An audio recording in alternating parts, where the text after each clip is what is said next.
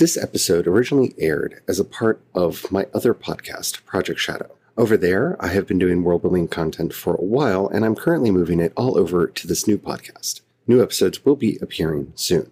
I am currently making all of my old content, including Worldbuilding 101 and Worldbuilding 201, available on this podcast as Season 1 and Season 2 of Mythweaving. I hope you enjoy, and don't forget to have the fun. Remember that I warned you that we're going to take our world building into a deeper level now. I'm specifically calling this the 201 because this is going to get more advanced. Today, we're going to make a dead French philosopher, Roland Barthes, roll in his grave as I take his descriptive explanation of how stories work and explain to you how you can use them as proscriptive tools for actually creating a work. Yeah. One of the architects of the death of the author is going to help us learn to be better authors today on Project Shadow. I have something to say.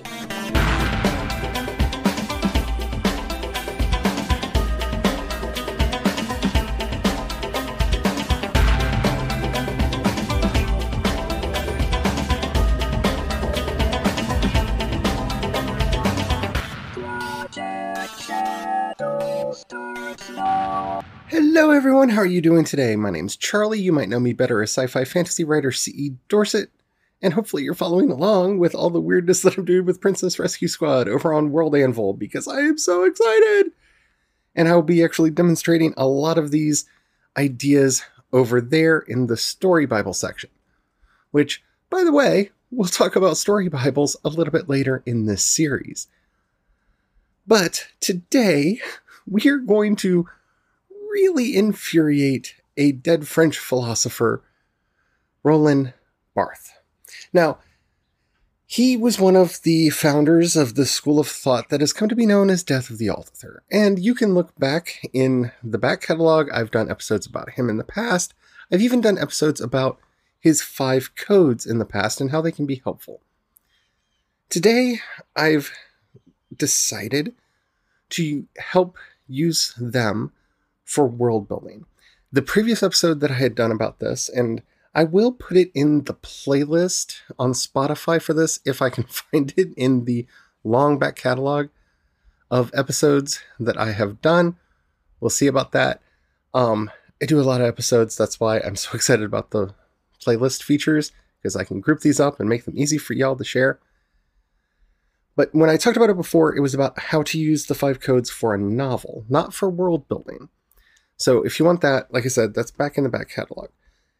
Oh, by the way, speaking of the playlist, I want to say thank you to everyone, including World Anvil, who shared my playlist yesterday and are helping to get the word out about world building, because it is one of my great passions. And welcome to the new people that have come to the podcast because of that playlist making the rounds.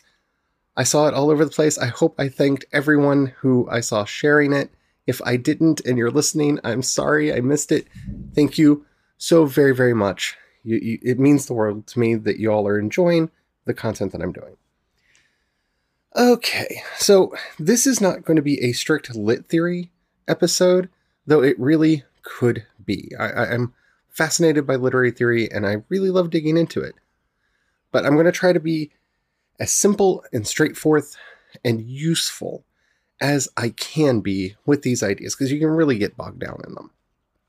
And this is going to be the first part of a multi-part breakdown of the 5 codes. The next 5 episodes after this will be about each of the codes in turn. This is the overview episode. Don't skip it, because, this is how it all works together, and that's going to be how each one individually works. Okay? All right. Let's just go. So, Barthes basically said that there were 2 kinds of works in the world, because what kind of a great thinker are you if you cannot create a binary, right? This seems to be a cultural touchstone of our civilization for way too long. And I personally, as with all things in life, think that there's a spectrum, but he titled one the writerly text and the other the readerly text. And these mean the opposite of what you think they would, because of course they do.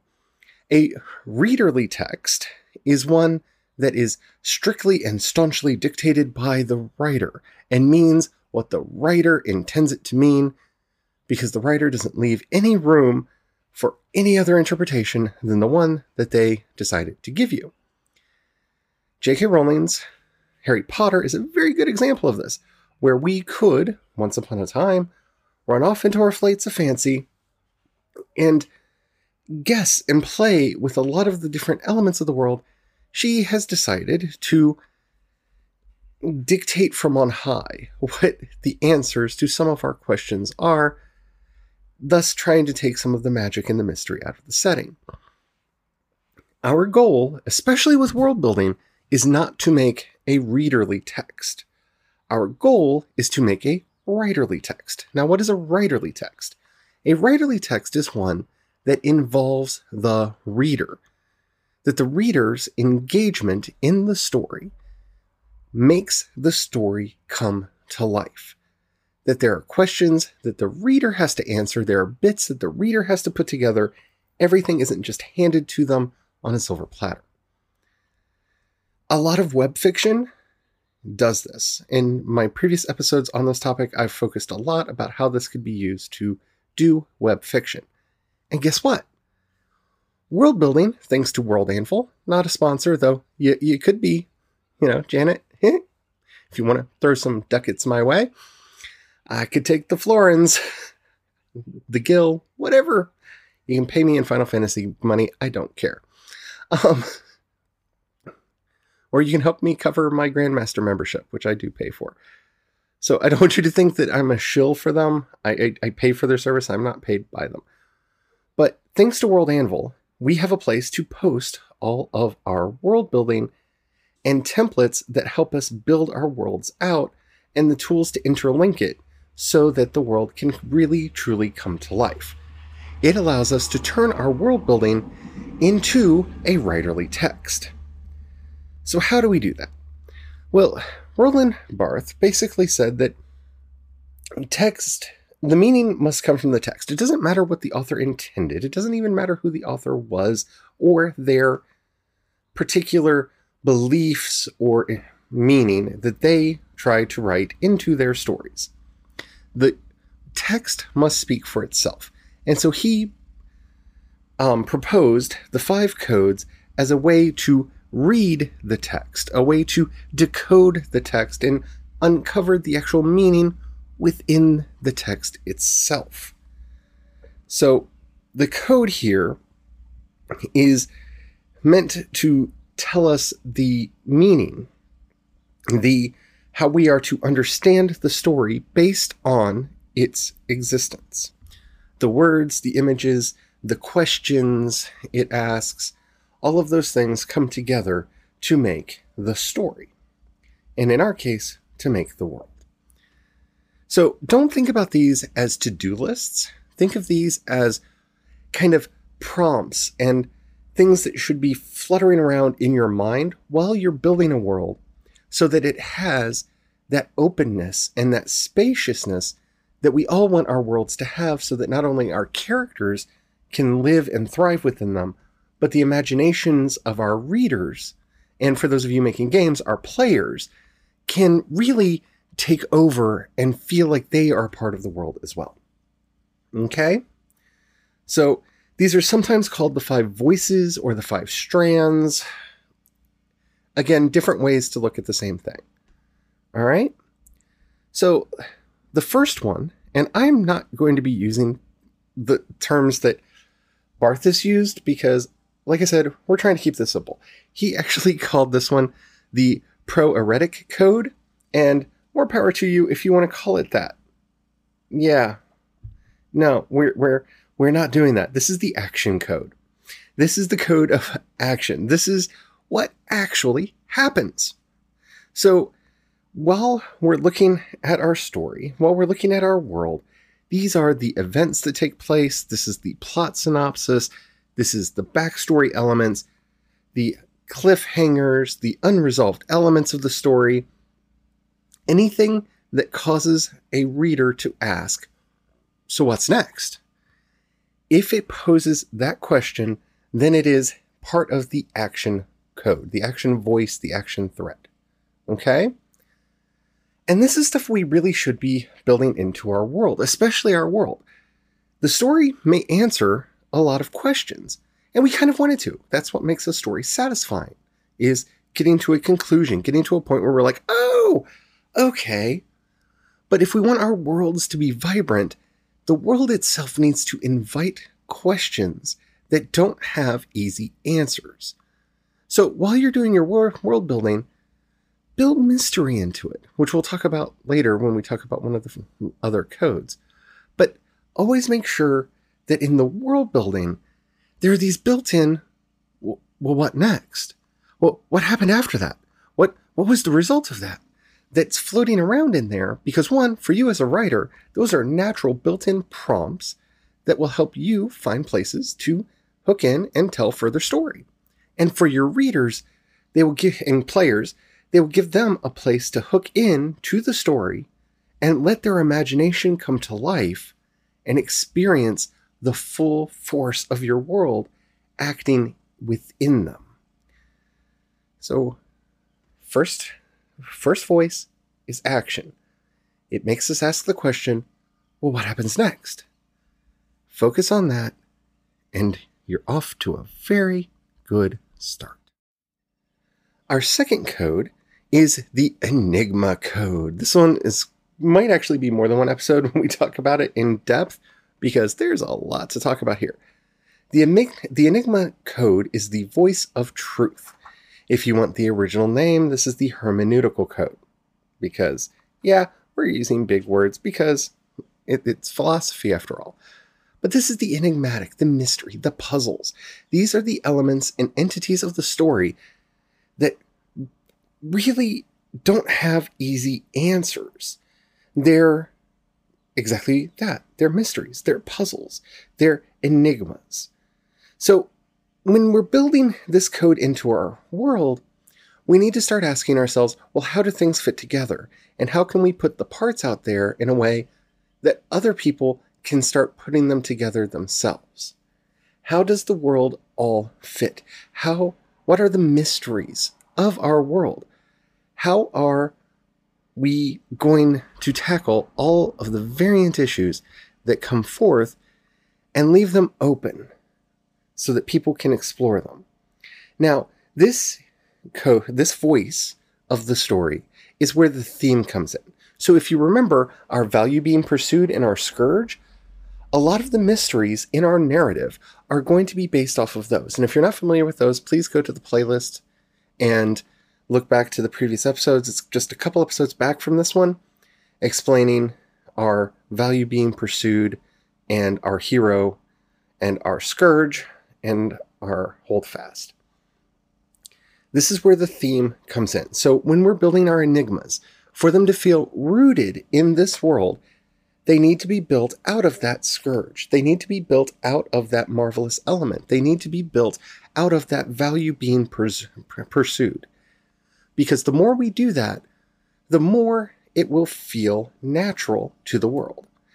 Again, I feel like I'm ragging on her, but the point of this is to show how world building fits together. This is one of the reasons why some people have an issue with the Horcruxes which come into the story of Harry Potter. They don't seem to fit. The theme of Harry Potter is love. And so the magic that preserves Harry's life through his mother's sacrifice makes perfect sense within the story. And so having it there as a mystery of how that works and how that use of the magic of love is powerful and resonates with us. The Horcruxes, in some ways, you could kind of see as the antithesis of love, because you kind of have to kill somebody to make one, because you have to break your own soul. But because there's not a clearly defined scourge in the wizarding world, it's harder for us to see how it's rooted in that setting. If she had explained that a little bit further or developed that a little bit further, then that would feel like a much more natural element to the story. Star Wars does this quite well with the mystery of the Force, the mystery of the good side, of the light side and the dark side. Everything in Star Wars arises from that. All of the enigmas, all of the questions, all of the mysteries arise from that. And even in Rise of the Skywalker, they do a good job with that. Okay? The next voice or code that we're going to talk about is the character code. This is the connotative code. This is the semiotic code, to use the more verbose language. This is where we start looking at signs, symbols. We start looking at the characters for who and what they are. This is the biographies of our characters. This is the important groups in our setting. This is the places, the words, the phrases. These are the things. That's the connotative code. That's the character code. So while we have our action code, making us ask the question, what next? The character code answers the question, who does it? Or where does it happen? Those more concrete questions are answered here. Okay? Next we have the referential code. Now, the referential code, or the cultural code, is, for me, one of the more fun ones to try to build. This is what connects all of the things. Because it's not just enough to say, oh, there is a city in England named London. Well, London has a very specific cultural connotation to it. It has a particular meaning to it. So what connects London to the rest of the British Isles, to Great Britain, to the United Kingdom, to the Commonwealth? Those connections are what we're talking about here. They're the referential code. They are the stories, they're the myths, they're the legends, they're the beliefs that hold our world together. They're the connective tissue.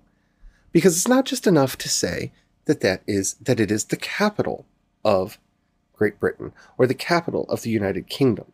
That's not enough. We can start talking about why. We can start talking about how. We can talk about that Lambeth, and we can talk about Westminster, and we can talk about the seat of the church and the seat of the crown, and how those are the main power sources, and how they have built up the city of London, and how the city of London ended up having its boroughs, and ... All of that connective tissue, which is, after all, what we have come to world building to write for the most part. That's all in the character code. And that's why it's important to look at these other methods. Because when I look at most world building, it's just the character code, the referential code, and the action code. Sometimes. The action code gets forgotten a lot. The enigmatic code gets forgotten way more than it should. And not enough time is built in making this all come together. The last code is the symbolic code. This one is, what do these things mean? What is the deeper significance of it? What is it actually there? These are the organizing elements. These are the things that matter. If I say that this is where the crown and the church are, those, for your mind, need to be thought of as symbols. Why are they important? Why is the crown important? Why is Lambeth Palace important? Why is Westminster important? To continue using our London example.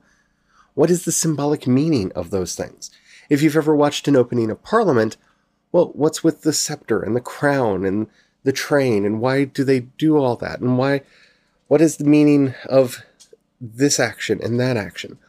All of that deeper meaning, all of that deeper connotation, that is all part of this voice. This is the contention between the characters and the groups. This is the motifs that weave throughout the story. These are the symbols and the MacGuffins and what gives them meaning. And remember, the difference between a symbol and a MacGuffin is something only the characters in the world care about. A symbol is something that we all, characters and readers, care about. Big difference, we'll talk about that. And this is where our themes are really explored and built into the narrative. We've already figured out one of the things here. This is our marvelous element. If you followed along with the previous set of world building exercises, you've already determined your marvelous element. That's the first symbol. Because remember, it's symbolic of the value being pursued and how it can bring about an end to the inauthentic state and reverse the scourge, even if only for a time. We've already built one symbol. And I'm not saying that everything has to be symbolic.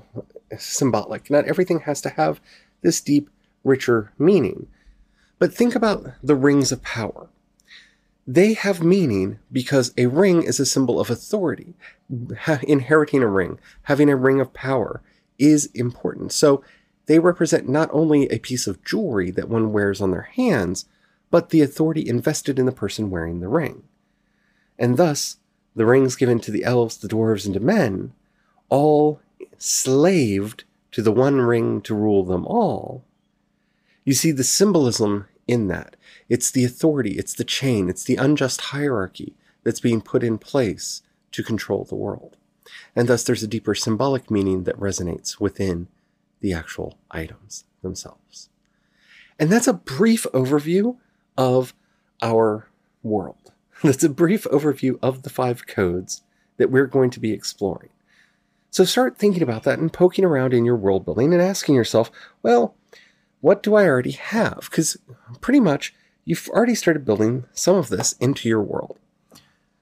But remember, the goal is not to use these as necessarily checklists. We're not going into this part of the process going, okay, let me make sure I've done that and done that and done that and done that. Like with the cycles that we talked about previously, this is another way to apply those cycles in. And when we are telling a story, a myth, a legend, we're creating a character, a kingdom, and a city, a magical item, whatever it is in our world, these are 5 ways we should look at that thing and make sure that we're building it out to its fullness so that it resonates with our readers the way it resonates with us. All right? I'm excited to continue this world building series. I can't wait to get into these. And I told you, we're getting into the nitty gritty. This is the beginning of the nitty gritty. All right. If you have any questions, comments, or topics you'd like to hear on the show, please, in the show notes, you'll find a link to the voice message system. Keep it short, keep it clean. I would love to hear from you. You can also hit me up on social media. I am C. Dorsett on both Twitter and Instagram, and you can find links to everything that I do over at projectshadow.com. Alrighty. I think that's it. I do. I think that's it for today. If you've got a book you can pass my way, then you are a fortunate soul in these troubled times. Down in the show notes, you'll find a link to both the voice message system and my Patreon. Thank you to everybody who does that. It means the world to us. We got our PPP loan today, so we're doing better than we were. Thank heavens. Hopefully you're doing well through all this. Please do not feel any pressure to do that. If you don't have any money right now, trust me, none of us do. I truly understand that. But if you know anybody that you think would like the work that I'm doing, please share it. That helps out much more than you know. Alrighty. Thank you all so much. You mean the world to me. Yeah.